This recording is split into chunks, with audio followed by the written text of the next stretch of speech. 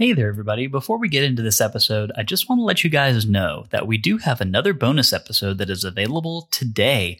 We're very excited about this one. We had a chance to interview Melora, also known as History of Hyrule on Twitter. We've talked about her on the main podcast before, but basically what she does is assembles every piece of artwork that she can possibly find in relation to any released Zelda game.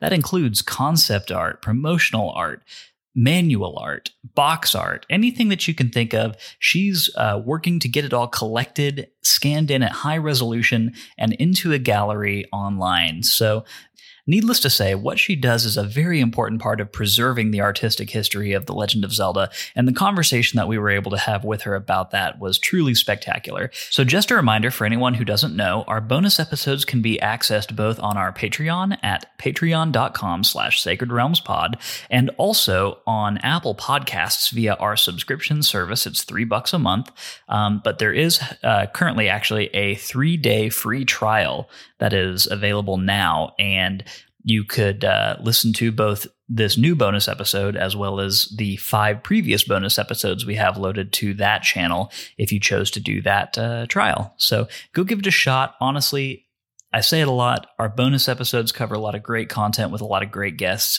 and this is no exception. So, and the cherry on top of this whole thing is that Melora and Max, who is the guest on this episode, are longtime friends. And so this ended up being kind of the Max and Melora rock block today. But anywho, go check that out. Let us know if you like that content. As always, we are very open to your feedback. With that out of the way, on with the show. Welcome to Sacred Realms.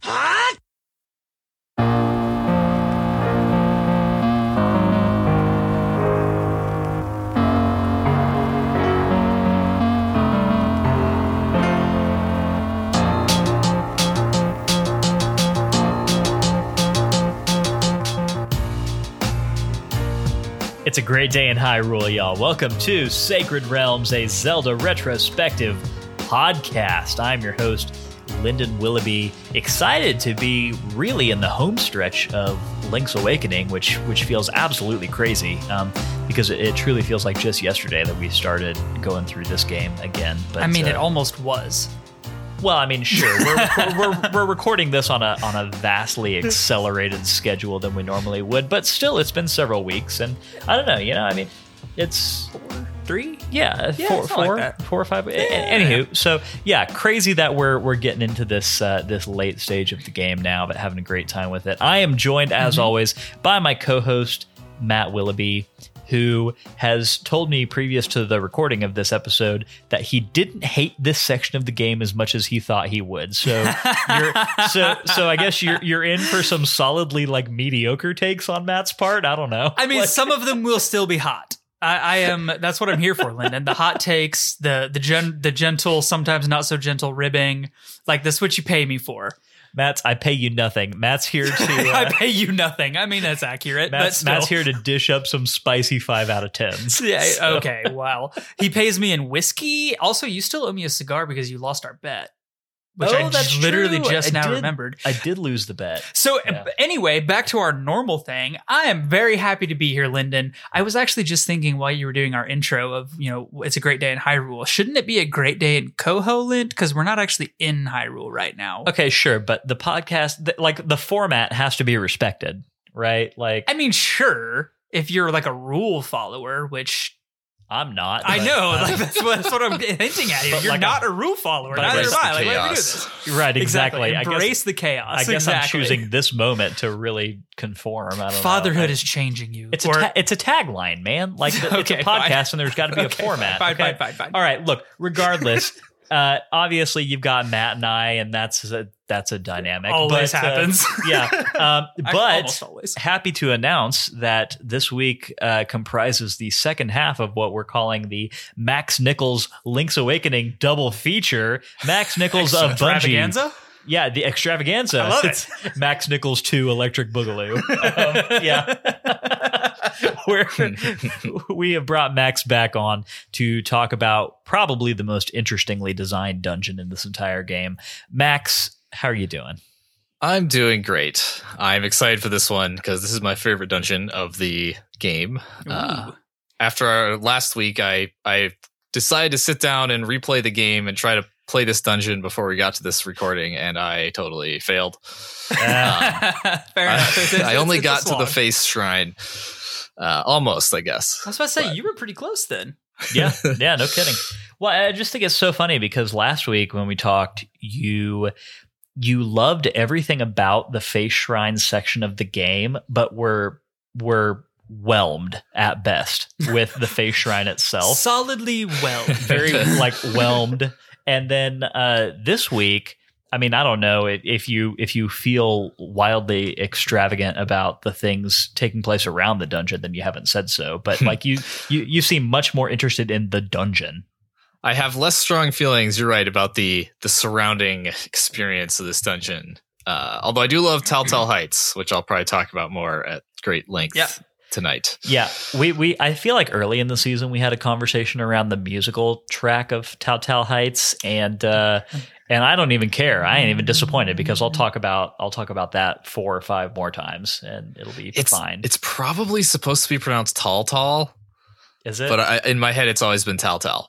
Totally agree. I mean, yeah. So I pronounce it in my head too. Who can tell? I feel like that's one of those pronunciation snafus that like who can really give you a hard time about it, right? I mean, there are some things you've got someone can give you a hard time about it, Lyndon. Someone can give you a hard time. you've got your Navis and your Navis, and that's all very that's deserved. I'm but, giving Lyndon a very harsh look right now, just by the way, in case anyone wanted to know. But Tal or Tall, I don't know. Who can tell? All right, a little bit of housekeeping before we get into that. If you didn't know, Sacred Realms is a weekly re-examination of The Legend of Zelda, one little slice at a time. Sacred Realms drops every Wednesday and is available on all major podcast networks. Every week we play a new section of a Zelda game. Then we sit down here to talk and to drop our hot takes.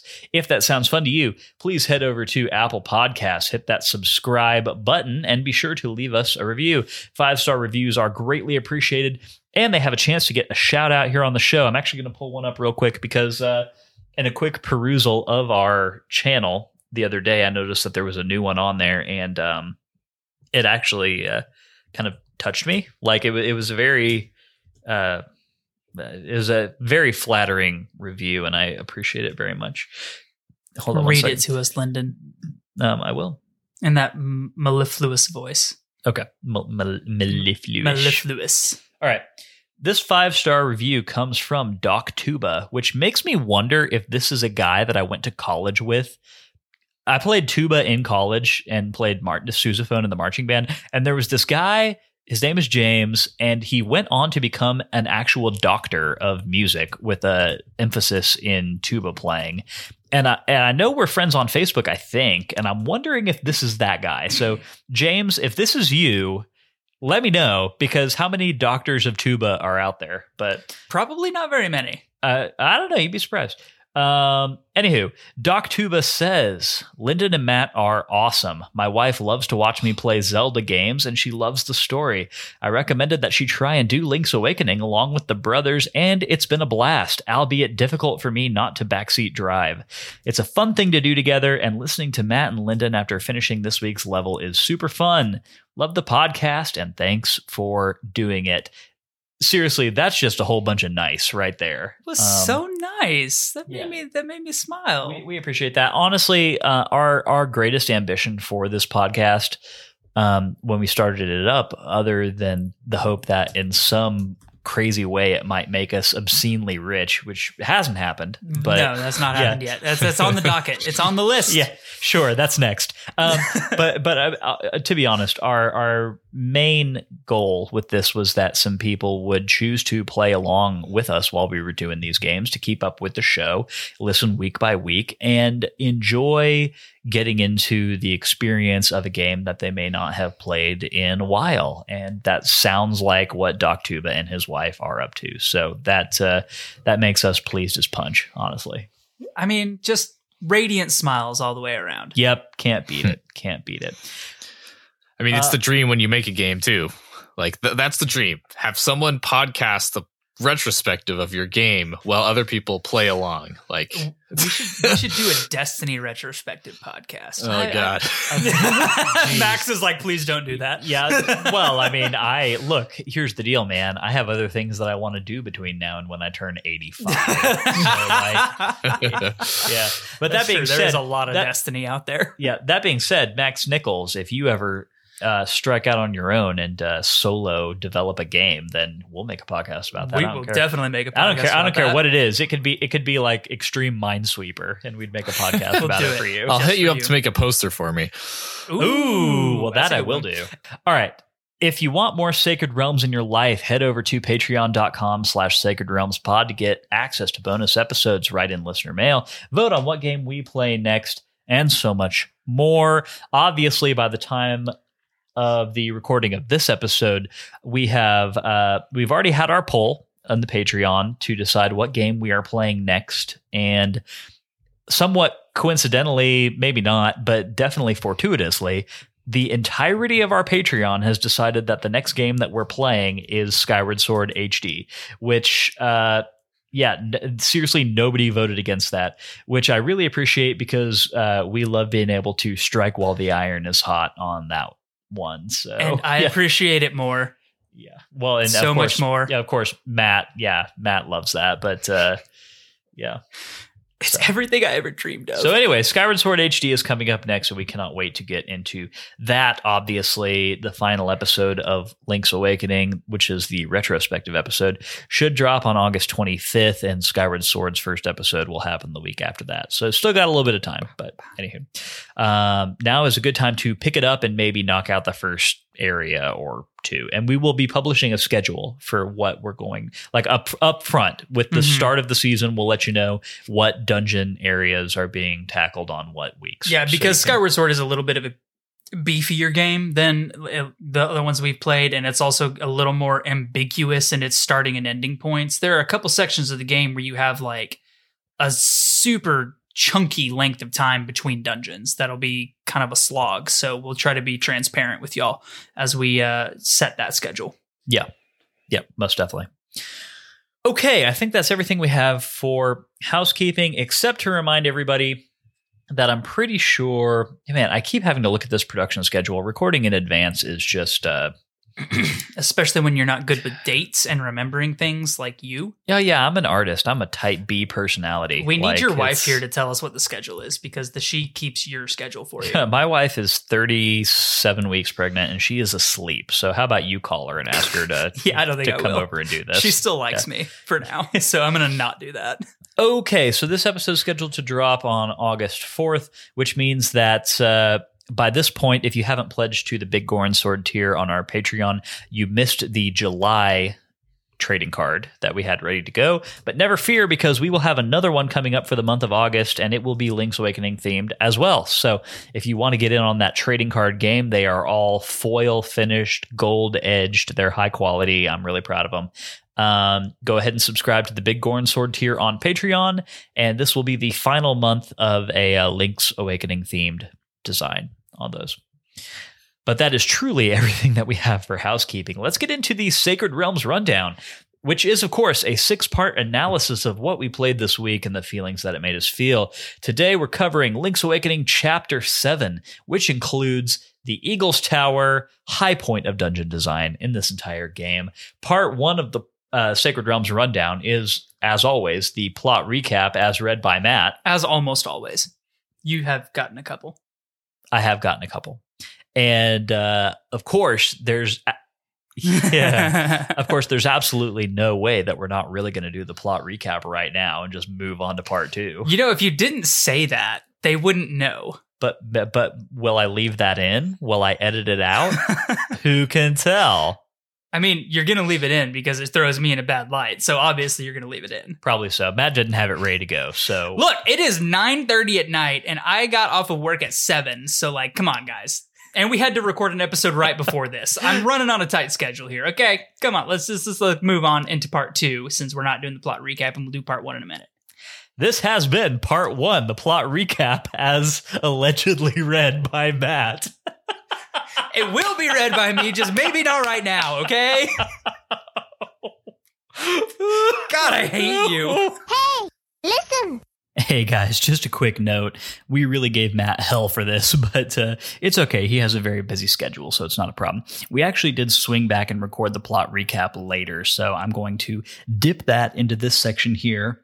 And, through the power of editing, I probably could have made you all think that there was no pause whatsoever, but I don't know. I enjoy kind of, nailing Matt to the wall at any potential opportunity, and this was just such an opportunity. So you get to hear the ribbing in its complete unedited form, but you also get the plot recap. So here that is. Enjoy it. As we emerge from the Fae Shrine, our entire concept of Koholint, the adventure we have been on, and of reality in general, is currently undergoing a ridiculously strong existential crisis. The ever-helpful white light voice thing tells us something completely unhelpful in a strange turn of events. Fly like a bird to the tower in the mountain. Look, all I'm saying is, if I could fly like a bird, I would have left this island already. But, oh well, that's kind of how things go around here. And considering what the weird floor face, the owl, the mural have all said so far, it isn't exactly shocking that things are getting a little weirder around here than normal. With quite literally no idea what to do, where to go, or how to proceed in any fashion, we head to the handy-dandy phone booth and dial up the helpline. Or we totally break the fourth wall, pull a Deus Ex Machina out of our butt, and let IGN or Polygon tell us what to do from here. With some actually helpful hints in hand, we head on down to the sign maze to see what we can find out. After plodding around the field and following the extremely specific instructions on the signs, we open the staircase to an area below the maze. Proceeding down these stairs, we find a giant toad named Mamu and his chorus of frog accompaniment. For a meager 300 rupees, which really, what else do we have to spend money on around here anyway, he teaches his Song of Soul, which in his own words can supposedly make everything around you feel more alive.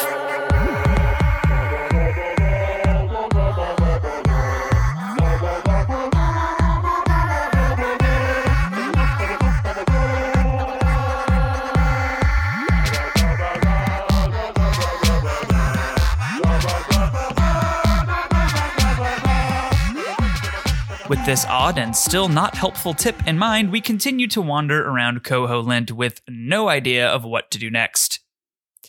Still not knowing exactly how this song will help us fly like a bird, we take a stroll in Mabe Village. We pass the Blue Rooster Vein for about the millionth time, but this time, the legend of a rooster that can fly is brought to mind. Using the strength from the level 2 power bracelet, we open a staircase below the weather vane and head on down. Unfortunately, all we find are a pile of chicken bones. But using our new soul song from our friend Mamu, we bring the feathered blue fiend back to life.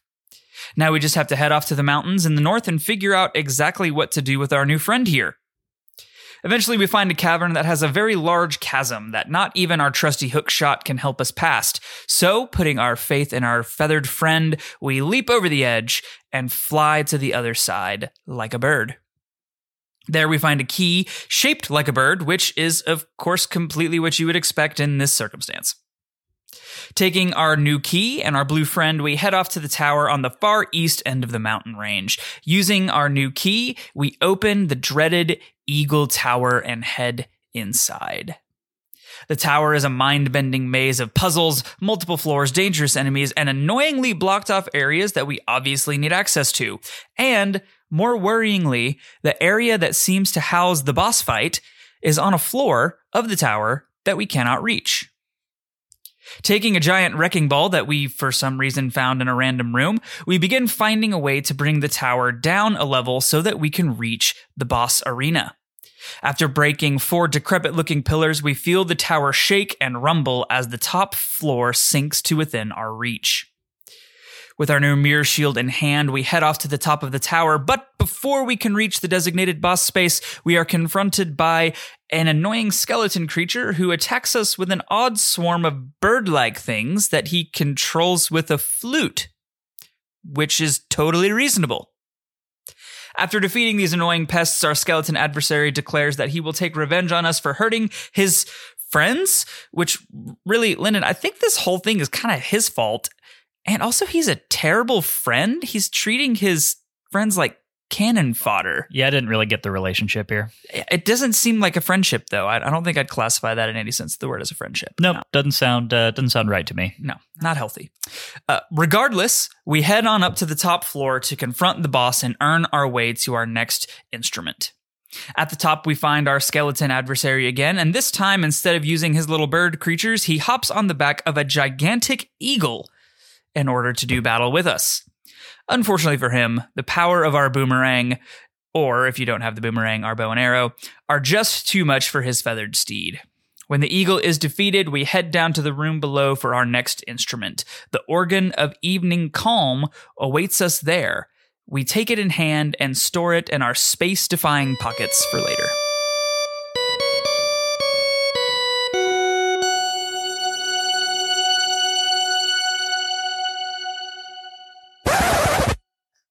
Part 2 is our takes. Oh my god. Part 2 is our takes, where we talk about what this section of the game made us feel. And gonna go ahead and lead off here because Max, I feel like most of your big thoughts are going to revolve around the dungeon design itself, which isn't to say I don't think you have any feelings about the things that come before it. But as far as in between sections of the game go, after finishing a prior dungeon and working on the lead up to the next one, I feel like this one is okay, but is maybe one of the most I don't know.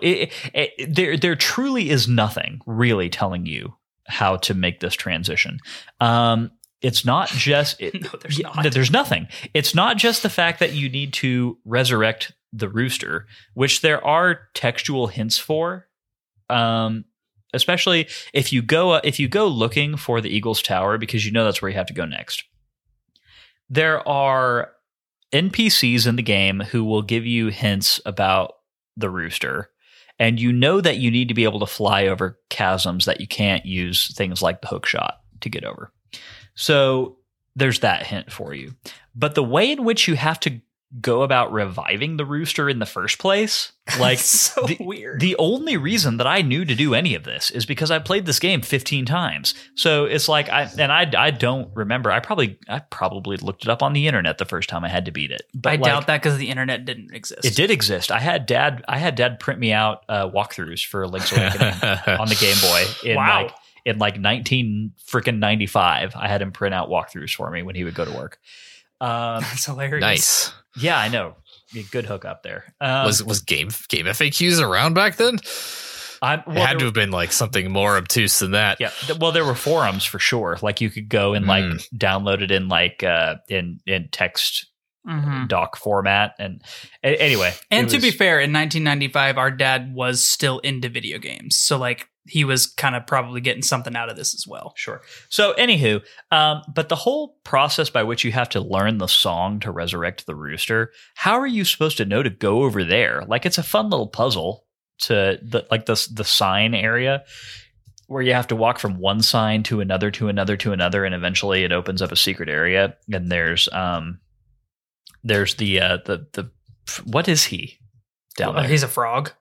Is he a frog? He's like a very big frog. I think he's a toad. He looks exactly like Wart the Toad from Super Mario Brothers 2. Yep. That makes a lot of sense, yeah. Yeah, he does. Which is a dream toad monster, so it's just a cameo. So yeah, you do all this to get him to teach you the third song that you ever learn in the game, and that allows you to revive the rooster, which allows you to get the bird key, which allows you to access the Eagle's Tower. And that's about the extent of the mandatory story beats that take place between dungeons in this section of the game. I will say that the toad that teaches you this song, he's okay, but man, these guys have got nothing on Monbo. No, Yeah. Monbo is the OG. This guy's a little bit of an opera singer. I mean, he's got that kind of operatic. Not at all related to the sunfish. I mean, No, obviously, very not related to the sunfish. Yeah, I mean that by itself. No, it makes him less cool than Monbo. Yeah. My girlfriend is an opera singer, so like I have to appreciate this. Are you calling her that now? okay, look, it's hit or miss sometimes. Yeah. Okay, well, my friend who is a girl who we are sort of seeing each other is an opera singer. I was like, why would it be weird for him to call his girlfriend an opera singer?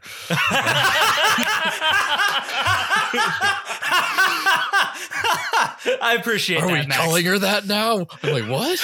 Oh my God. Well, I tell you what, this episode is coming out 4 weeks in the future, so you have that amount of time to figure to out make that work. Yeah, whether or not to make that's that like official an or not. thing that you're, yeah. Okay. Cool. She's an opera singer, regardless. Yes, and she's also a lawyer. So, like, how's that for a combo? Yeah. Right? That sounds like a Phoenix Wright character. Yeah, exactly. It really does. It really does. I'm sorry. What were you saying, Matt? Though about that, I have to appreciate this toad frog thing. Sure, Max. On that basis alone. Okay, Max. What are your thoughts on this whole lead up to the Eagles Tower? So, Link's Awakening does the thing that's actually common in several other Zelda games, where like this home stretch really gets pretty light on story content. Like Twilight Princess does that too, if you recall. Mm-hmm. Where like there's big meaty story chunks between each dungeon earlier in the game, and the last few dungeons are just like rapid fire dungeon. Link's Awakening definitely does that. Yeah. It's also interesting because Link's Awakening is one of the only, like, it has essentially no optional content. No optional content that you could describe as a side quest, at least. It's all either like Golden Line stuff, something that looks like a side quest or is actually required.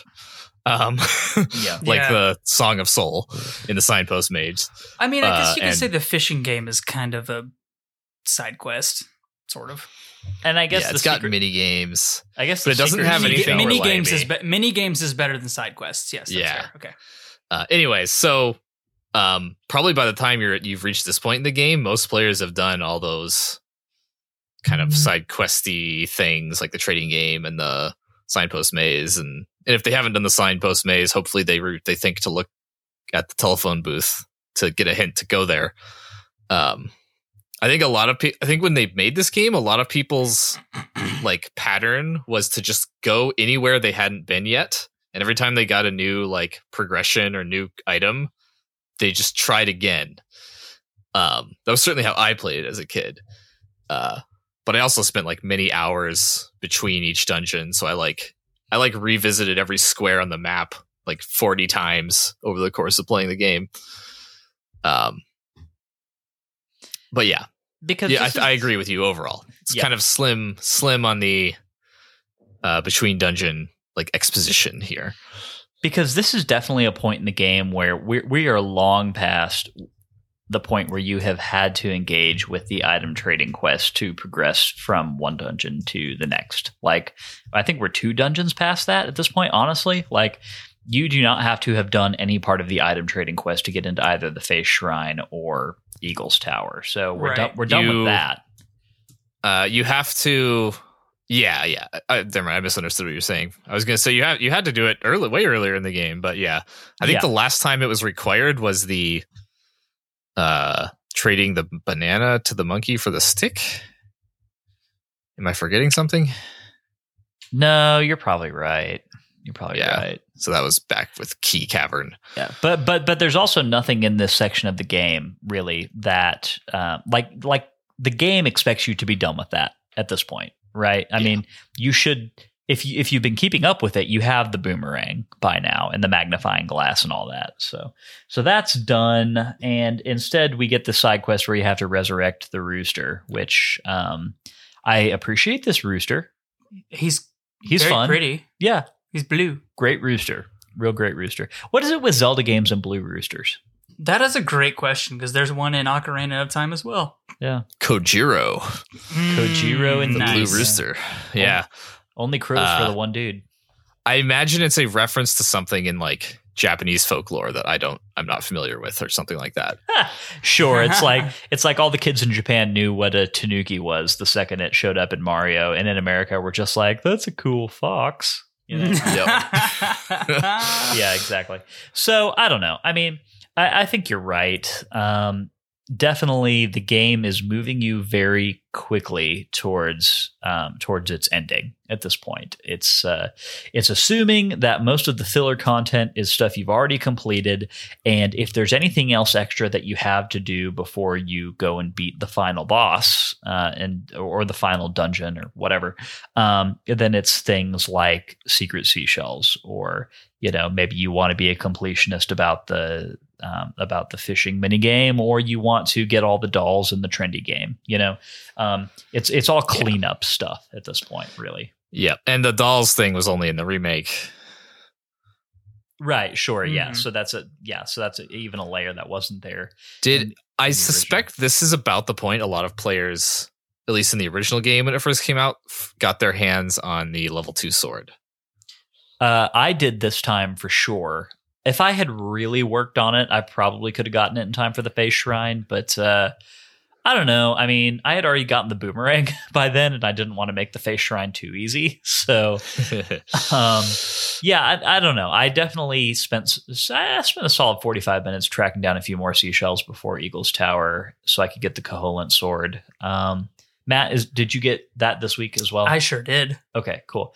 Yeah, and I mean, it's not like that's not fun.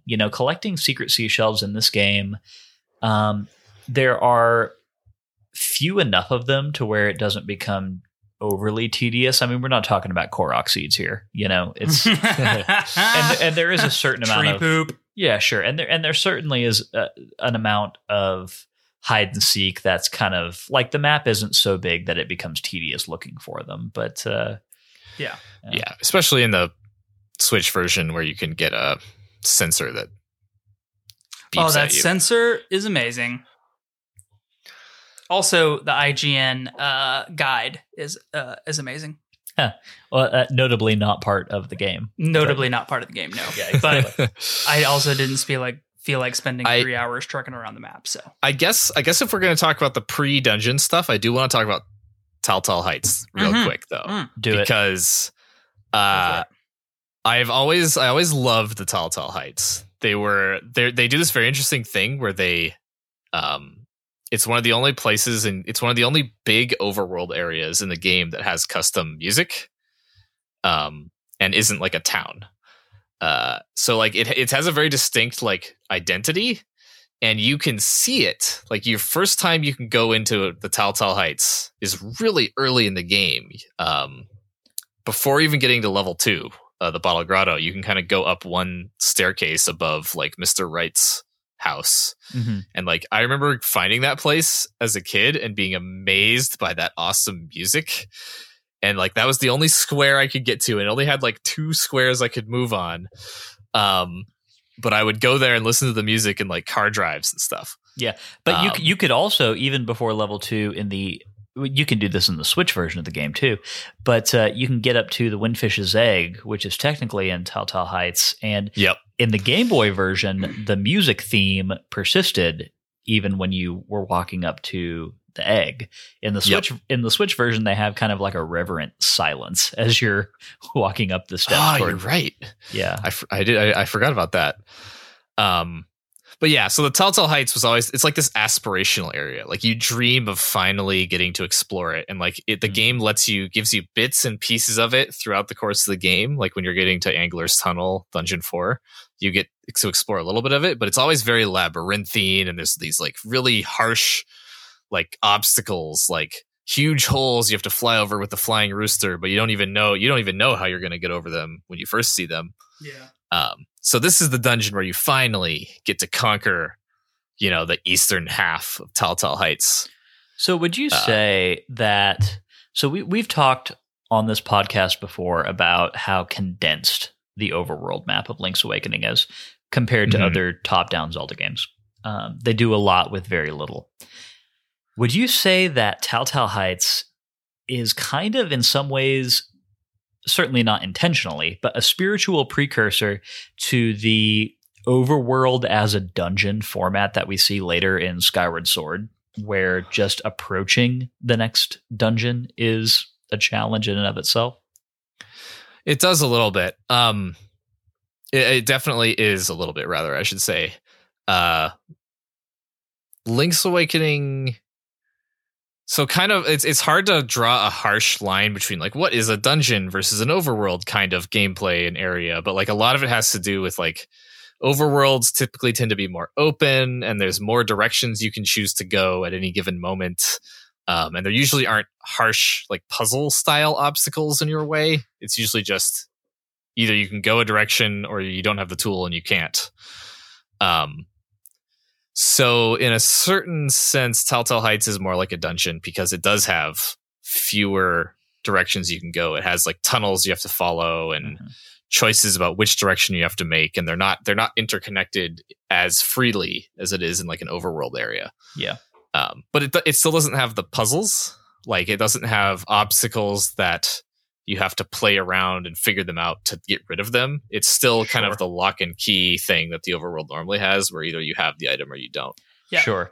And it's very Metroid in that way. Yes. Like it's very much it's just that style, which I know is so popular in Metroidvania. Yes. That, was popularized, I think, by Metroid, and you see it a lot in like Uncharted and some other types of games. So it's very prevalent in this section of the game, I think. Yeah, definitely. And I think it's very impressive what they managed to do with this in terms of blocking you from further progression, simply because geographically speaking, if you just break down the overworld map into a series of grid sections, Telltale Heights does not take up that much space. But what they're able to do just by virtue of it being a bunch of tunnels that you have to enter doors and like then you're in interior space, they can create choke points in a way that it is not quite possible in the more wide open areas of the map. And also they can expand the map because some of those tunnels and other things are larger on the inside than they appear on the outside, right? So like what they do is they take what is effectively let's call it 1/16 of the whole overworld map.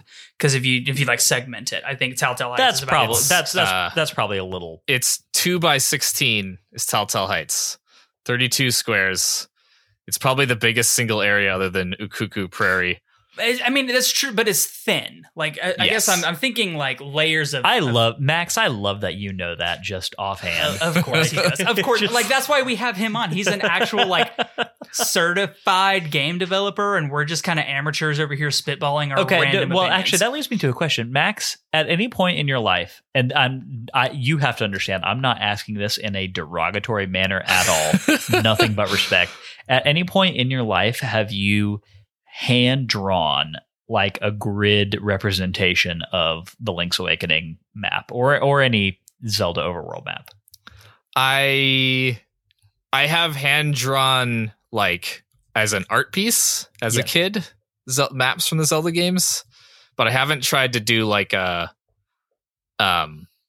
like accurate grid map except for Zelda 1, which I have tried to do it for Zelda 1 before. I think it would be so fascinating if you take each grid section of the map in OG Link's Awakening and try to render it in some kind of artistic format to scale, and you treat each grid section as its own art piece. That's fascinating to me. Like, I don't know how interested people would be in that. Of course it's fascinating to you because you drew to scale models of every Enterprise, NX-01 through E. On what is that paper called? It's the graph paper. Graph paper. Nice. And like literally, it's probably one of the most impressive like technical sketches I've ever seen. Hey, you don't know a Galaxy class starship until you've drawn it in scale with a Excelsior class and starship. A Sovereign class, and then exactly right. No, like literally, yeah. Shit you not. So yeah, it's awesome. When they came out with the Switch version of LA, there was a I'm trying to remember if it was the full map or just a chunk of the map, but there was some like prop maker that they hired to make this like lush, luxurious, like 3-dimensional prop that was like a grid of map squares from Link's Awakening. And it was gorgeous. They like showed it at PAX and stuff. Yeah. So Kylie Parker was on the Key Cavern episode. She was telling us, because she was at the E3 after they had revealed Link's Awakening.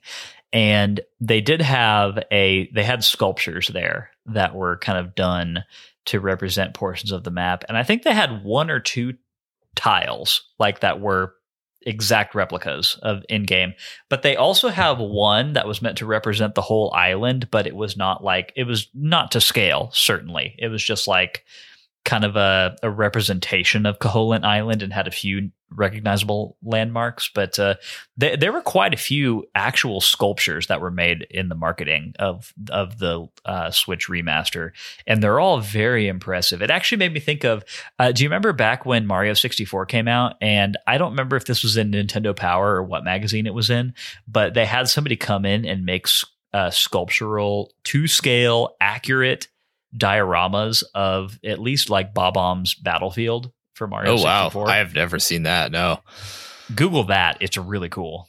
I didn't subscribe to Nintendo Power until the Donkey Kong 64 issue. I was missing out. Man, one day I want to go back. Which I still have. It's a good one to have. One day I want to go back and replay Donkey Kong 64 and see if it's as fun and good as I remembered it being, or if there's just like a whole lot of rose-colored glasses going on there. But yeah, that's it. In any case, Telltale Heights, good music. My biggest complaint about that whole area is that you have to swap to the cave music every 2 seconds. I wish they just played the whole same music the whole time. So real quick before we move on to the dungeon map, Max, if you had to choose original Game Boy Telltale Heights soundtrack or the Link's Awakening, like full orchestral winds and all that, which has like phases to the song, which do you prefer? I mean, if I'm gonna sit there and listen to it, I would probably pick the Switch version. But the original Game Boy, sound chip version, it has like a direct connection to like my soul. So like, I still love that one, even though it's 100% just like nostalgia trigger. These rose-colored glasses, yeah. Yeah, I probably would not enjoy sitting there and listening to that one for more than a couple minutes.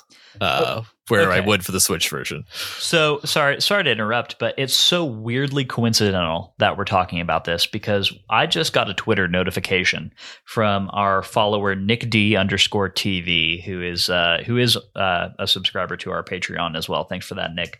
But he was listening to the episode that we released today, which was the Key Cavern one, and he said, "Today, Sacred Realms Pod talked about the Link's Awakening dioramas at E3 2019. I got nostalgic and wanted to share some photos I took at the event." So literally, as we've been talking about this, he shared pictures that he took himself from the event, and it looks like it's a few sections of the map that are created to scale as accurately as possible, or as accurately recreated as they could be to their versions in the game. And it looks like one is Mabe Village. It goes from Madame Meow Meow's house all the way over to the Rooster, and then Marin and Terran's house. It looks like a 4-grid square comprising that. They've got what looks like a section of Ukuku Prairie, and then also they recreated Marin's Cove on Taranbo Shores with the log that goes down to the beach. And yeah, if you want to look at those, go follow us on at Sacred Realms Pod on Twitter and check out that post from NickD_TV, because these are great pictures. And honestly, like, especially if you've replayed these sections of the game recently, the attention to detail in these dioramas is absolutely mind-blowing. It's so good. It is so good. Man, that's blowing my mind. Anywho, we'll retweet those later, but absolutely. Thank you, Nick, for those. I also got to enjoy them.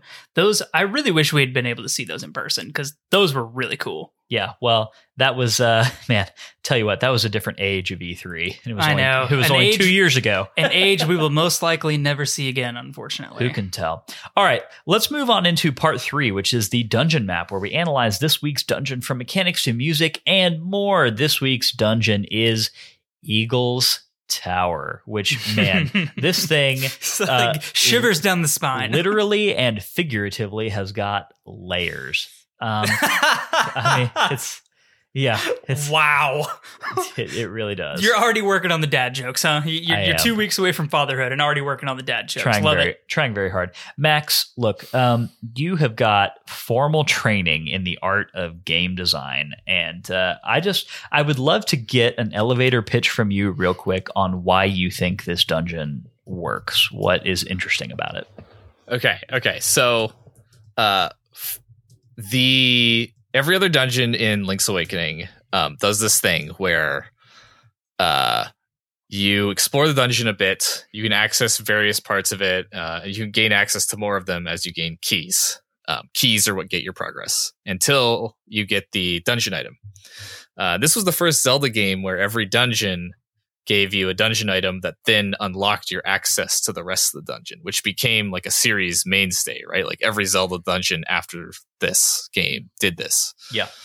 And so that moment where you get the key, I've talked about this before here, but that moment where you get the key item recontextualizes it. You think back to all those switches that you couldn't hit before and all those like weird gizmos that like you didn't know how to interact with them yet. And now you're like, oh, I can interact with them with this new item.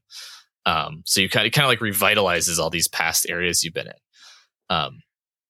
But the rest of the dungeons don't really have anything where you change the state of the dungeon itself. It's just about which rooms you can go to or what you can do within the dungeon. Future Zelda games do this thing a lot where they have like puzzle box dungeons. You hear that term thrown around where like you can do stuff like raise and lower the water in the water temple and swap whole settings of the dungeon around. You can knock out chunks of the middle pillar of Snow Peak, in Majora's Mask, and then you can access different parts. Or like turn the Stone Tower Temple upside down. Yeah. Yes. Or in the Triforce Temple in Skyward Sword, literally rearrange the entire temple. Yeah. Yep. So Link's Awakening dungeons don't have that, except for Eagle's Tower. So Eagle's Tower, it actually has one of the more boring dungeon items because it doesn't really change what you can do at all. It's just the mirror shield. You don't really interact with anything differently. And it doesn't unlock more of the dungeon for you. Instead, they achieve that recontextualization by at 2 points. One is when you realize that you have to carry the ball around. It has this whole mechanic where there's a ball that spawns in one room, and the whole difficulty of the dungeon is getting that ball to these 4 spots to throw it at the pillars. And you can't really take the ball through certain doorways and staircases with you. And you can throw the ball across barriers that you can't travel. So you kind of have to do like this two-time traversal problem where you have to get both yourself and the ball to the room you need to get to. So when you realize that, you suddenly look at everything differently. So you get that recontextualization in a different way because you learned the mechanic, and suddenly you're like, oh shit, that's what I need to do. And then it does it again when you finally hit all 4 of the pillars, and it becomes the only dungeon in the game where the actual layout of the dungeon changes. And that top floor falls down onto the second highest floor, the 4th floor into the 3rd floor. Yeah. And those are just kind of like amazing moments, and it's just mind-bending puzzles that force you to think differently while you're at it.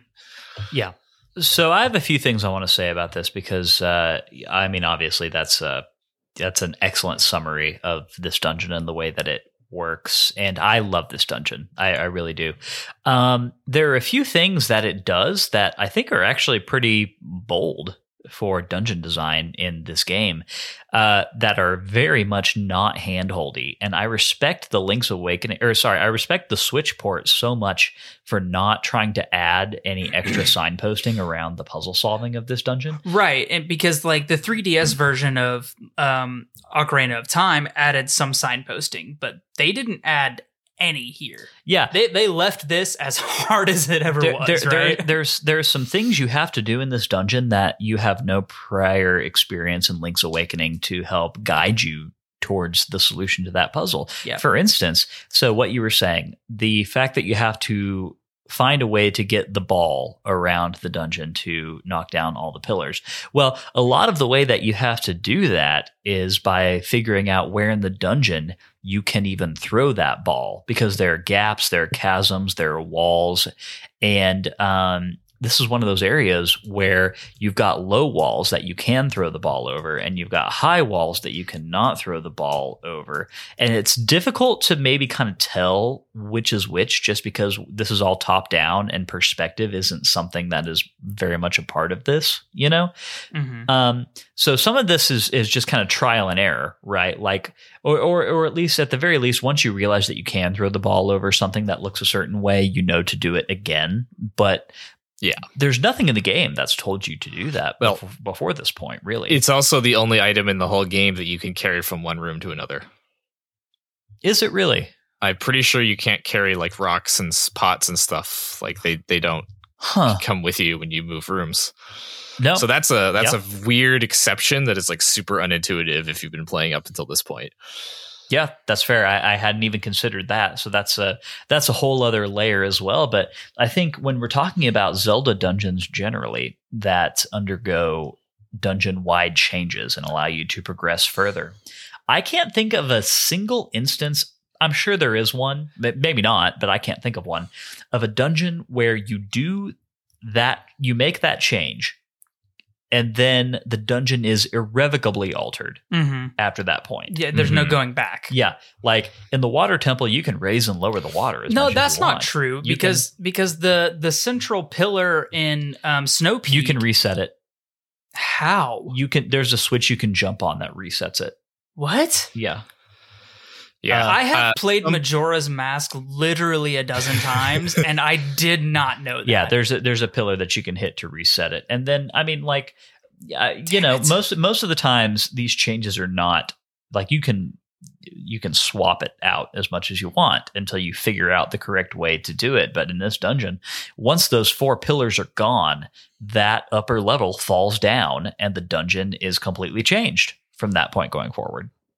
That's true. Yeah. Yes. Some people would actually argue that means it doesn't count as a puzzle box dungeon. Really? Like Mark Brown over at Game Maker's Toolkit, who kind of coined the term. I think he coined the term at least. Like his definition would actually specifically exclude Eagle's Tower from the puzzle box label because it is a one-way transition. That's interesting. I see, like at least in the context of the conversations that we have had, I think Eagle's Tower is the most puzzle box dungeon that I have played in Zelda, because there's hardly any enemies. The entire dungeon revolves around solving the puzzle of how to break the pillars. But within that, there is the added puzzle of the blue and orange pillars. There's also the added puzzle of, can I throw the ball over this wall? Sure. Well, I get what you're saying, Matt, but I think Max is speaking to a much more defined. No, I know that. And I'm saying I think that is interesting that someone would exclude this. Sure. The basic idea is a puzzle box dungeon isn't necessarily a dungeon that has a bunch of puzzles or is puzzle focused. That's the dungeon itself, like the layout of the dungeon and the dungeon environment is a puzzle element that you need to figure out. It's like imagine if a Rubik's Cube, you can contort that whole thing. But imagine if you couldn't go backwards, and if whenever you went forward, you knew you got the right solution, right? It wouldn't be much of a puzzle, right? The Rubik's Cube would no longer be a puzzle at that point. Like if at a certain point the Rubik's Cube just locked into place once you hit 3 out of 5 steps necessary to solve it. Yeah. When it's a one-way transition, you know that it's the right thing, and you know that you want to progress it forward. It's like a linear progression instead of a multiple states you can swap back and forth between. So we're kind of in the weeds though. This is very semantic argument. Well, sure, but it is fascinating to me. Max, do you agree with the conclusion that Eagle's Tower maybe does not qualify as a puzzle box dungeon based on that definition? Do you agree? I certainly agree that by that definition it isn't. Whether or not that's a useful version of the definition, I am not sure. I think the things that are achieved by a puzzle box dungeon can be achieved even if some of the elements are one way. Well, and that's kind of what I was trying to get at, right? Is that while the end result, the end state of the dungeon may not necessarily be that definition of puzzle box, the entirety of the dungeon leading up to the end state is very much a puzzle box dungeon, in my opinion. It's certainly much more environmental than it is combat focused. It's much more centered around you having to keep track of the arrangement of the dungeon, the way that one room flows to the next, where the main item, the ball, is, where the pillars are. Like you have to do a lot of I don't know. Yeah, you have to do a lot of location finding within this dungeon to make your way through it, and so I think that brings us back to the fact that it's vertical dungeon. So it stresses your mental mapping capabilities much more than any other dungeon in this game. So it's the only one that has multiple floors. Yep. Well, I mean, unless you count like the underground areas. Sure, some have tunnels, but that doesn't really count. But because those are all like side scrolling when you get down to them. Mm-hmm. So you're right. It is the only one that has multiple floors, and at no point in the game before this have we gotten to except for when Moldorm can knock you off of its arena and down into the tunnel underground. At no Lyndon point has a very sore spot in his heart for that. For Moldorm, yeah. Moldorm is a jerk. But at no other point in the game have we had chasms that don't hurt you when you fall into them, and instead they just dump you into the next floor down. Right? Yeah. I guess, you know what? I guess there were a couple dungeons that had 2 floors. Key Cavern has 2 floors, for instance. It's the only one that has more than 2 floors, though.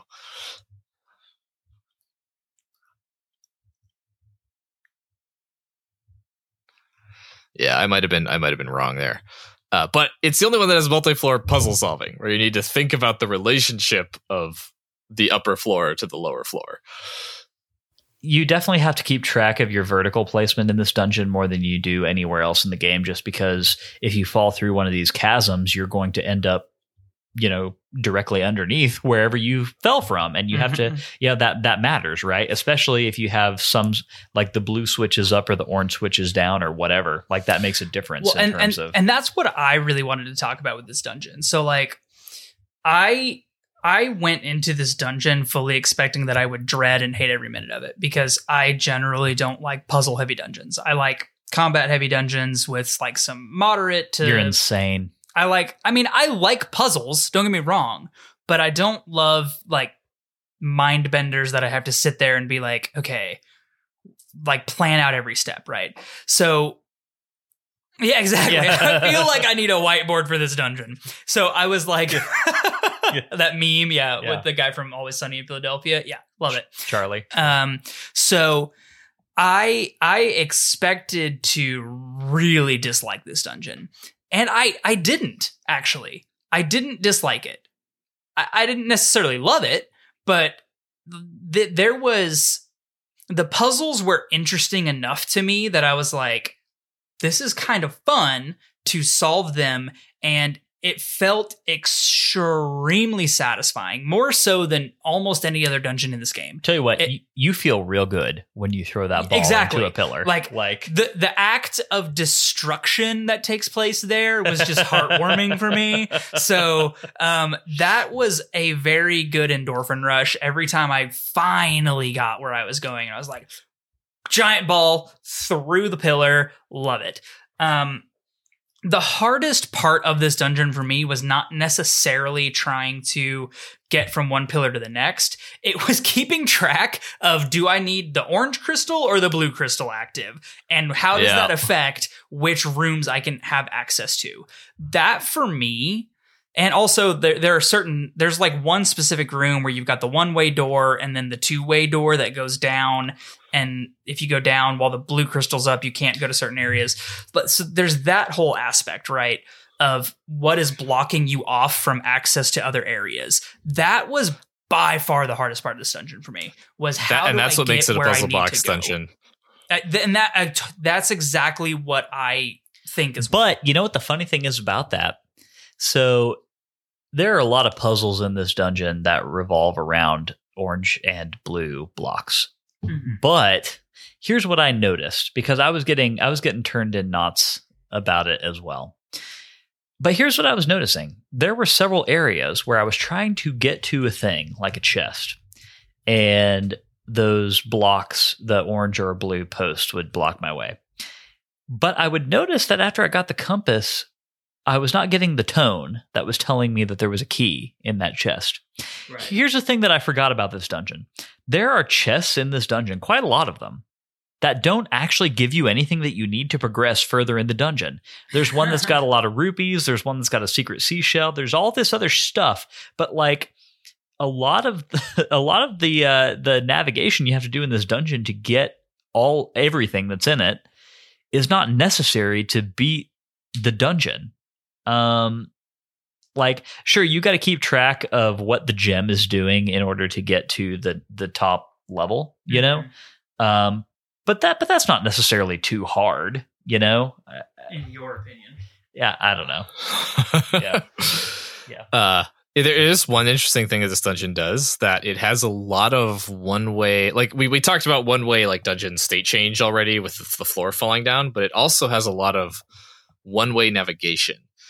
Like the obvious ones are those like circle shunters. I don't even know what to call them, but the ones where you like step into it and then it moves you to the side. Right. But it also has it in the form of like you can fall down a hole, and it can be like, in order to get back to where you were, you need to like flip a switch and then go to another room and like jump over a hole and flip another switch and then go back, and like it has a lot of stuff like that where you almost lose progress. It feels like if you make the wrong choice, because you have to redo a bunch of kind of traversal and switch flipping and stuff. Yeah, that's fair. That's fair. Sorry. Yeah, that's all I have on that point. So go ahead.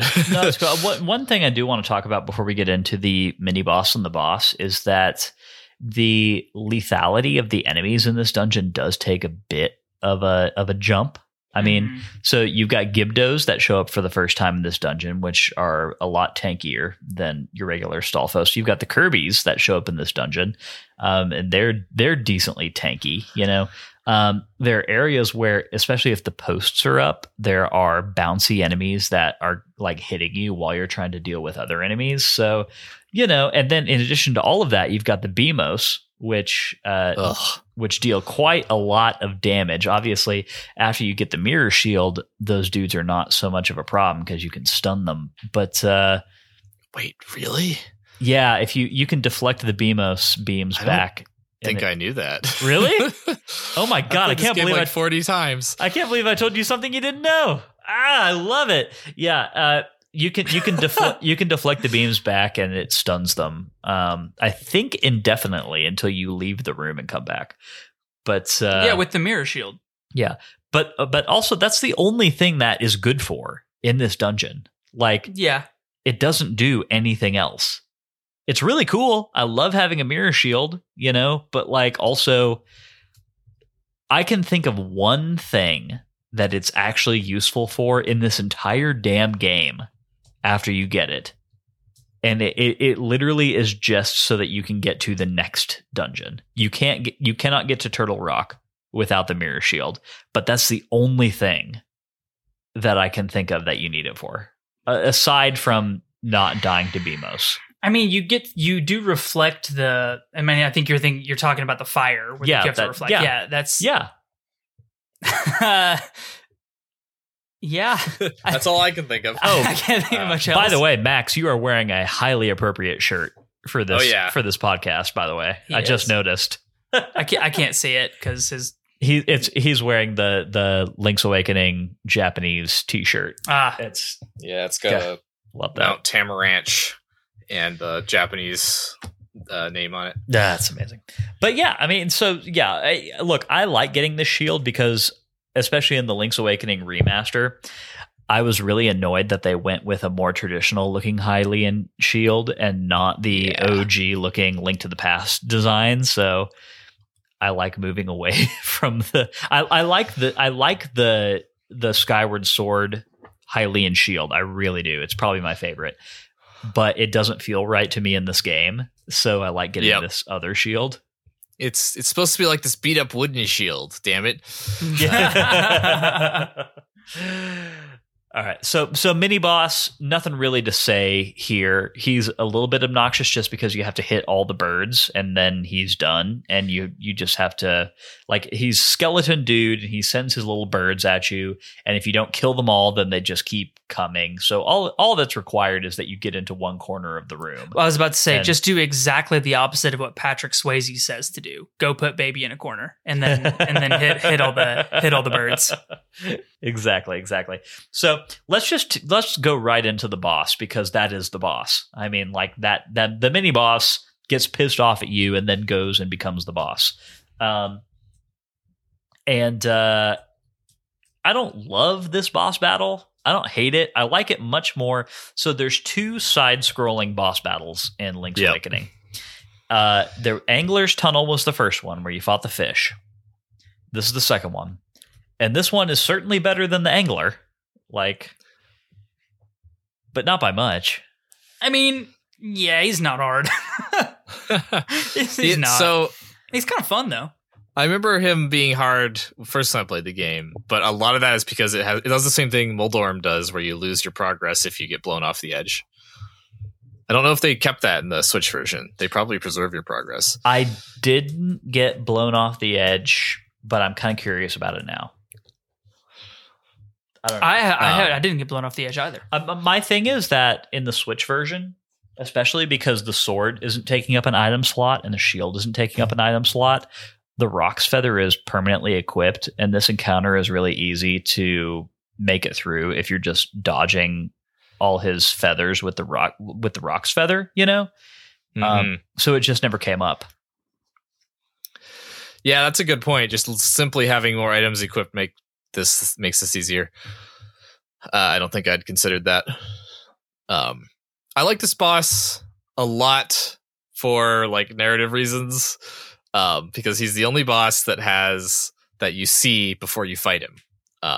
He gets like 2 points of character development. He's almost a character, unlike every other boss, which is like 1 line when you first see them. And he's almost sympathetic, right? Because he's sad that you like murdered his friends in the mini boss fight. Well, yeah, but he like sent them to kill you. So. I mean, yeah, they deserved it. They had it coming, but but you can still sympathize with him a little bit. He's probably the most intelligent seeming of all the bosses. Oh, definitely, except for sure. Dethel. Except for who? Dethel, the actual final boss.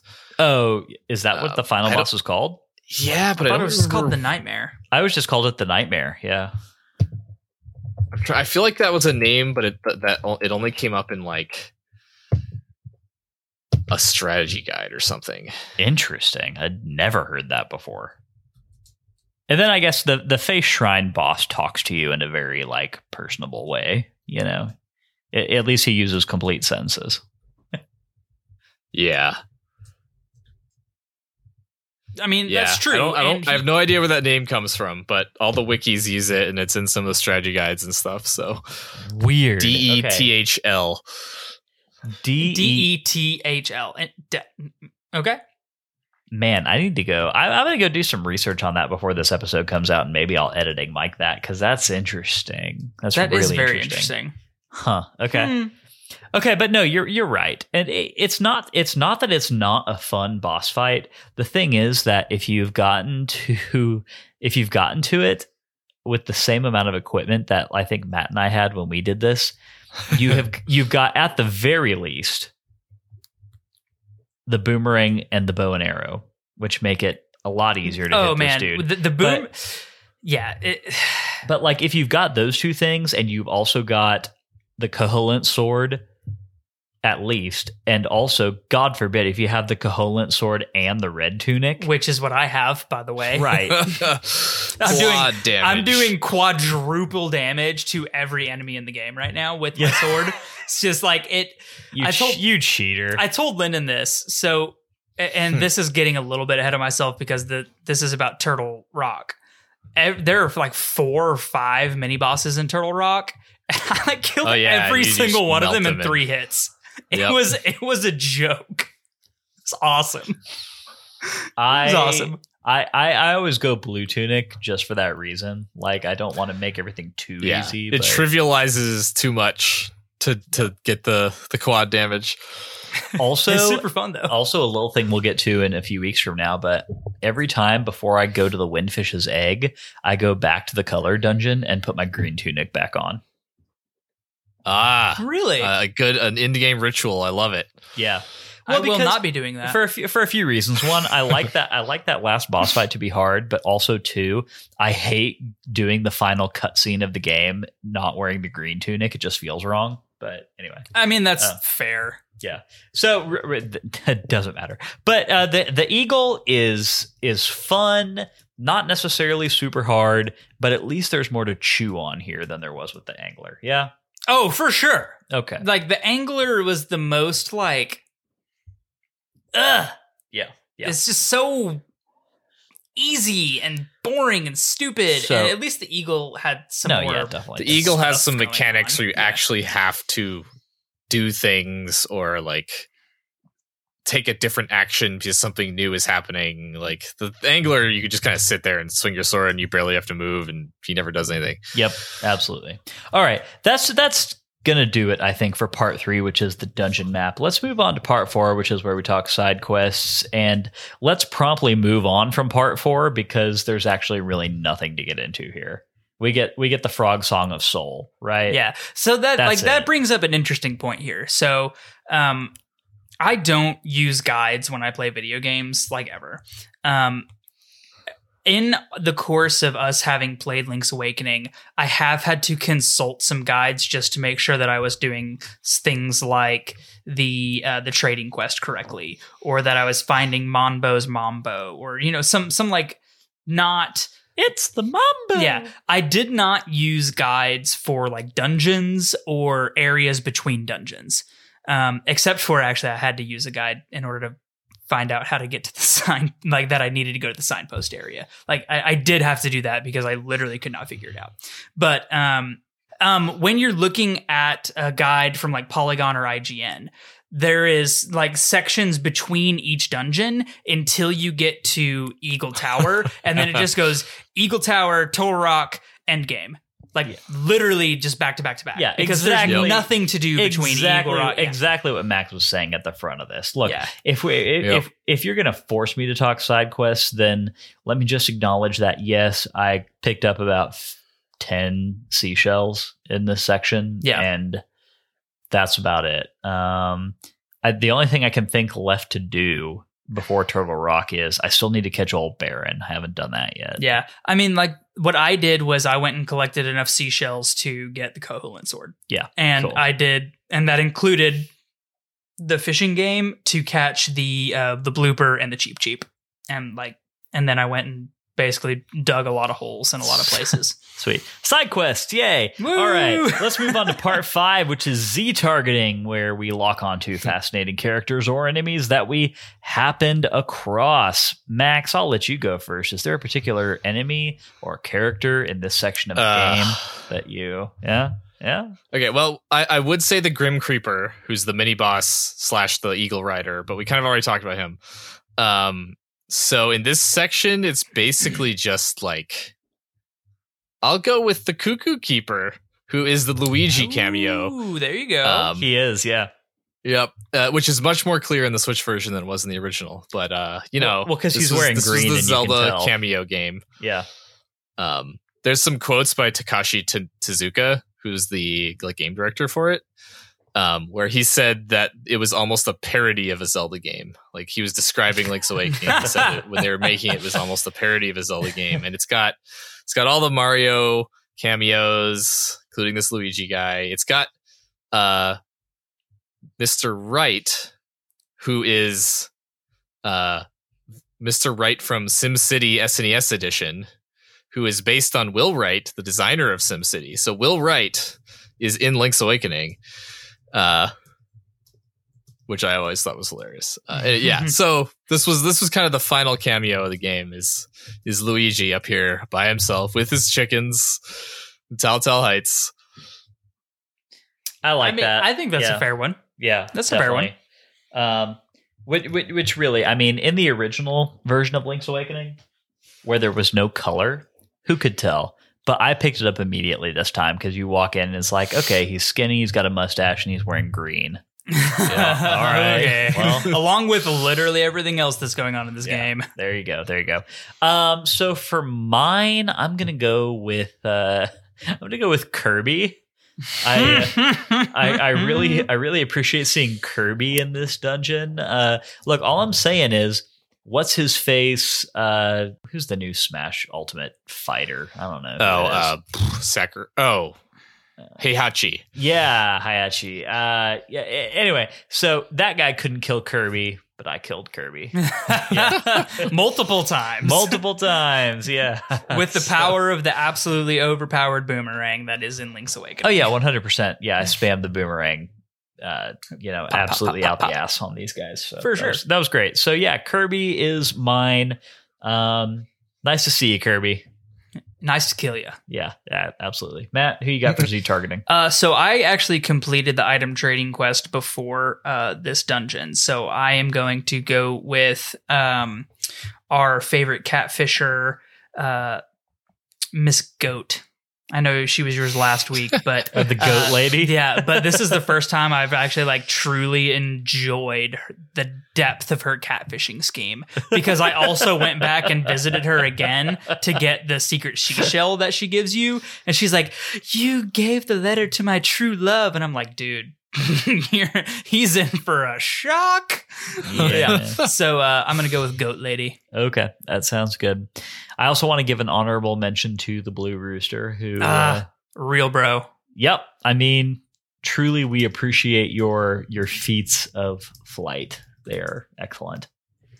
All right. That has been part 5. Let's move on to part 6, in which we put Matt on the spot and make him give us God damn it. a 1 to 2 sentence cap on this whole section of the game. Hold on, I gotta collect my thoughts. Collect away.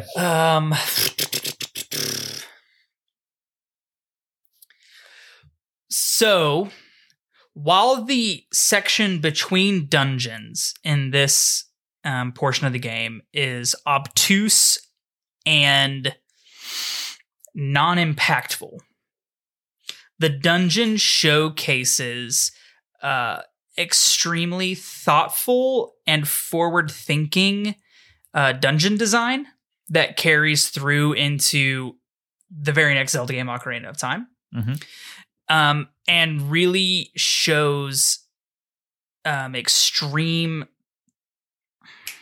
what's the word I'm looking for? Extreme prowess by the Zelda team. Prowess. In creating challenging, thoughtful dungeons, even within the confines of a 2D space. Okay. Cool. That'll do. Yeah. Well done. That has been part 6 of the Sacred Realms Rundown, which of course brings it to an end for this week. We'll be back next week with another Sacred Realms Rundown, in which we will talk about the final dungeon of Link's Awakening, which is Turtle Rock. Of course. It's got awesome music. It does. Yeah, great. Total, I know we're supposed to be done now, but one more thing. Yeah. Link's Awakening was the first Zelda game that had custom music per dungeon. And Link's Awakening dungeon music is all awesome. Yep. It's all actually kind of ominous and dark, but I love all of it. So what was the next? I'm trying to think. So now that we're out of the Sacred Realms Rundown, obviously the next game that came out after Link's Awakening was Ocarina of Time. What was the next top-down Zelda game that came out after Link's Awakening? Wasn't it one of the Oracle games? Oracles? It was the Oracles. Yeah, it was the Oracle games. Well, those all actually had much more trickety dungeon design than Link's Awakening did, as I recall. At least Ages did, because that was Yeah. They did a really weird thing where Ages was like the puzzle dungeons, and Seasons was like combat dungeons. That's why. Except for the final dungeon in each one was like swapped. So like the final dungeon in Seasons is like the hardest puzzles of the whole set. Do you feel like that's why people look more fondly back on Ages than Seasons? Just because when you really boil it down, the dungeon design is the stronger element of those two pillars in Zelda? I think Ages is stronger in almost every way. Seasons actually started off as a remake of Zelda 1. And it kind of shows a little bit. It's got kind of like simpler dungeon designs and a simpler story. And Ages has like this much more character driven story, and it's got much more of like ambitious, bold dungeon designs. Yeah, I think so. Yeah, but I've also met people who like Seasons better. So Okay, all right. Well, I've actually never played Seasons, so I'm not equipped to say. And I have never played Ages. All right. Well, I guess that puts us in a pretty good position whenever we get to those, doesn't it? Because I remember when we were kids, we Excellent. bought both of them, and then we played the separate ones, Yeah. and we never swapped. It was just like we had blue and red version of Pokemon. we didn't share. What are No. you talking about? Obviously not. Yeah. Okay. Before we get out of here, Max, I have two questions for you. One is, and again, if this is a resounding no, then we'll cut this out for you. But the next game that we're playing, we let our patrons vote on it this week, and it will be Skyward Sword HD. Do you have any interest in coming back for an episode of that game at any point? Yeah, Yeah? I will totally come for an episode of Skyward Sword. Do you want Ancient Cistern? We'll give you first pick on Ancient Cistern. We have not asked anybody else this question, by the way.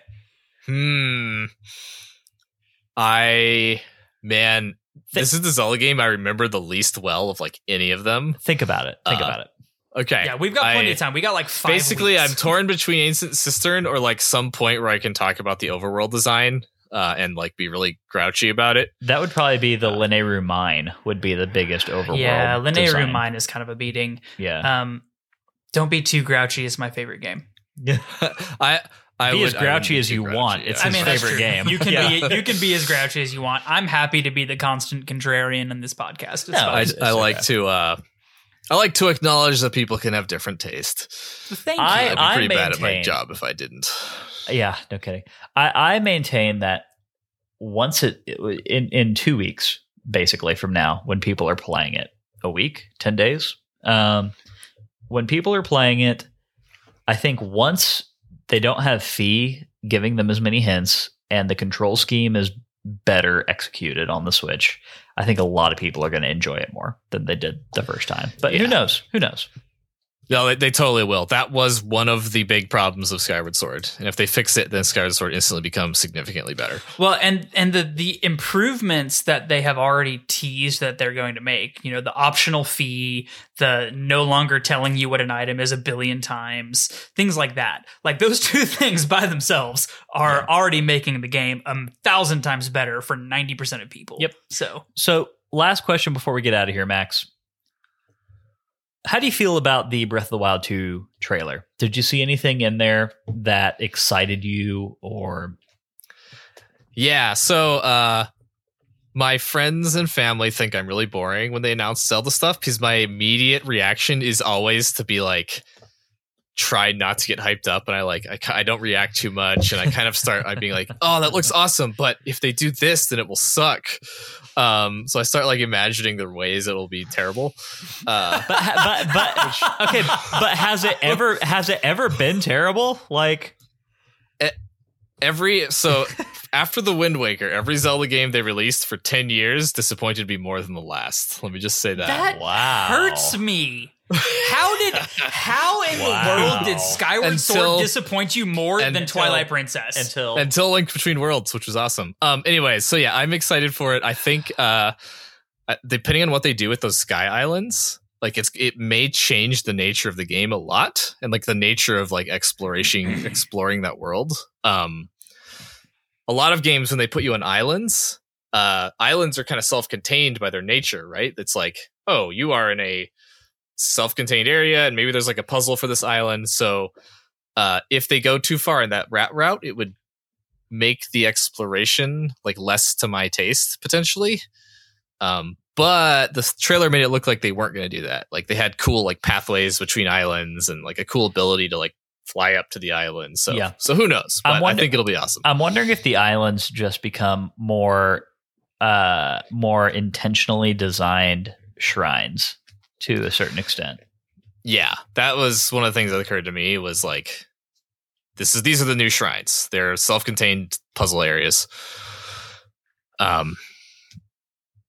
And that could be cool. They might do both, right? They might have like big islands that you explore and then also little ones that are the shrines. Yeah. The big thing that I can't really escape whenever I try to assume what's going to happen in this game, which is a fool's game anyway, because who knows what Nintendo's going to do, you know? Only Nintendo? Only Nintendo. But one of the things I can never quite escape is the knowledge that this began its life as a Breath of the Wild expansion, you know? That's a very good point. And so, and that's not necessarily a bad thing. That world is immense, and if they've expanded on it in a very meaningful way, then you know, who cares? Like if it feels different, then it doesn't matter if it's using a lot of the same geometry. I mean, I don't dislike A Link Between Worlds because it reuses a bunch of the map geometry from A Link to the Past. You know, that means nothing to me. But yeah, it'll be interesting because a big part of Breath of the Wild was the feeling of exploring that world. Yeah. And if it's the same world, then you're not going to have the same feeling. So it all depends on how much they change it, I think. And from the looks of things, they seem to have landed on, you know, this strategy of big chunks of land flew into the sky. So that'll change all the land below too, right? Sure. I mean, you would certainly hope so. Although there is always the option that it could just be like some version of Skyloft and it wouldn't change the geometry below. Yeah. Or like a time travel thing or something. Or a time travel thing. There's always the Star Trek One thing option. is for sure, it cannot be a coincidence that this game appears to borrow so many thematic and environmental beats from Skyward Sword. And there's no way they've just re-released Skyward Sword. I was about to say, there's no way that's a coincidence. There's got to be something there. Like, I mean, they there's definitely like there's certain concepts that they've always been inspired by. I think it's probably more of a case of like they're chasing some of the same goals that Skyward Sword chased, and it's just cool. I think it's probably a coincidence that there's a remake at the same time. They wouldn't have changed the design of Breath of the Wild 2 because there's a Skyward Sword remake coming. But it's serendipitous. Or maybe, I mean, they've got the same people working on both games, and they feel like they're in a better technical position to realize their vision for exploration in Skyward Sword with this new game. I mean, obviously there are partitions between gameplay areas in Skyward Sword that only exist for technical reasons because they were developing around the Wii, you know, and that's not the case anymore. Who knows? I don't know.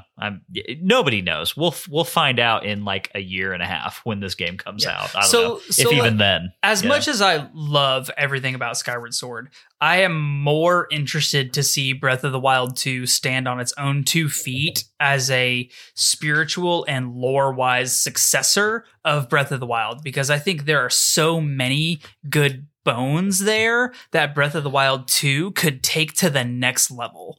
And like, I love Skyward Sword, but like, please don't make me a Skyward Sword sequel. Make me a Breath of the Wild sequel that blows my mind.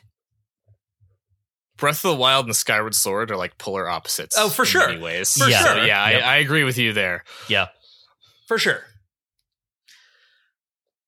All right. Well, I think that's all we've got for this time around. We're creeping up on an hour and a half. This has been a great conversation. Max, seriously, man, we always really appreciate having you on. Your perspective is unique, and we value it very much. And so much more well-informed than our own in most cases. Yeah. Except for about the Mirror Shield. We're all... Yeah, no, I'm always excited to be here. I have more Zelda knowledge and opinions tumbling around my brain that I know what to do with. So it's good to have a place to talk. Well, we're happy to give you a place to just let them all out. That's kind of the whole reason we started this podcast was we didn't know what to do with all this crap floating around in our brains. Just like, we should probably talk about it somewhere. And anywho, to all of our listeners, you can bet your bottom dollar, or actually maybe don't do that because that's not wise. But like Max is going to be on again, so and we'll be thrilled to have him back when he shows back up. Max, is there anything you want to plug or anything you want to, any social channel you want to give people to follow you on before we get out of here? Yeah. If anyone's interested in hearing more of my rando game design thoughts, I talk about game design pretty frequently on my Twitter, which is just at Max Nichols. That's all I got. Cool. And as always, this is just another reminder that if you are not playing Destiny 2 right now, you really should be, because it's in a great place. It's in a good place. So go do that. Now that they've plugged Destiny, I'm by policy required to disclose that I work at Bungie. This is not a false, a fake advertisement or anything like that. All right, ladies and gentlemen, this has been Max Nichols. He is a gentleman and a scholar, literally a scholar, and we appreciate him being on. Obviously, if you enjoyed today's show and you would like a little extra Sacred Realms in your life, please head over to patreon.com/Sacred Realms Pod and become a patron. If you've got no rupees, it's not a problem. 5-star Apple Podcast reviews are a great free way to support us. More reviews means that more people see our show. That makes us very happy Hylians. Follow us on Twitter and Instagram at Sacred Realms Pod for updates on the podcast and for behind-the-scenes action. Sacred Realms will be back next Wednesday with our thoughts on Link's Awakening Chapter 8, which mostly deals with the Turtle Rock dungeon, final dungeon in the game. It's a beefy one. What does mostly mean? I don't think mostly means I don't think we're really going to be doing anything else around that. I mean, you can talk about that cool turtle head that you have to fight to get into that. Actually, the turtle head right. is kind of cool. Yeah, it's a little bit cool. Will I catch old Baron? Who can tell? Will Linden catch the fish? I'm not even going to try, so I certainly won't. Link's Awakening can be played in its original format on the Nintendo 2DS or 3DS, or on your trusty old Game Boy or Game Boy Color, or on the Nintendo or on the Zelda Game & Watch, which actually, I've said this 5 weeks. Matt, will you please just Google when that Game & Watch comes out? Oh, yeah. Okay. It may not even matter. It may not matter. I mean, it will matter to people who come and catch up, like, post. I just don't know. Like, it looks cool, but also I own Link's Awakening, The Legend of Zelda, and Zelda 2 on the Switch already. So, like, I don't know why I would get the game. I already own 5 different November versions 12th. of Link's Awakening, and I couldn't help myself but order that thing. When does it come out? November 12th. Oh, there you go. We'll be done with Skyward Sword. Yeah, we will. Then you'll be able to get the Game & Watch. So if you're listening to this in like November or December, go pick up the Game & Watch if you can find it. I don't know. If you're in 2022, then go get that Game & Watch and you can play the original version on that. Of course, you can always play the remastered version on the Nintendo Switch, which is the one that Matt and I are playing. In the meantime, may your hearts be full and may your arrows never miss. We will catch you guys next time. Ciao. Sacred Realms is an independent podcast production, which is produced, edited, and mixed by me, Lyndon Willoughby. Our music comes from Zelda and Chill by Mikkel and is graciously provided to us by Mikkel and Game Chops Records. Zelda and Chill is available to stream on Spotify or to purchase directly from GameChops.com. Finally, our thanks go to Nintendo for creating such exceptional and innovative experiences. Bye!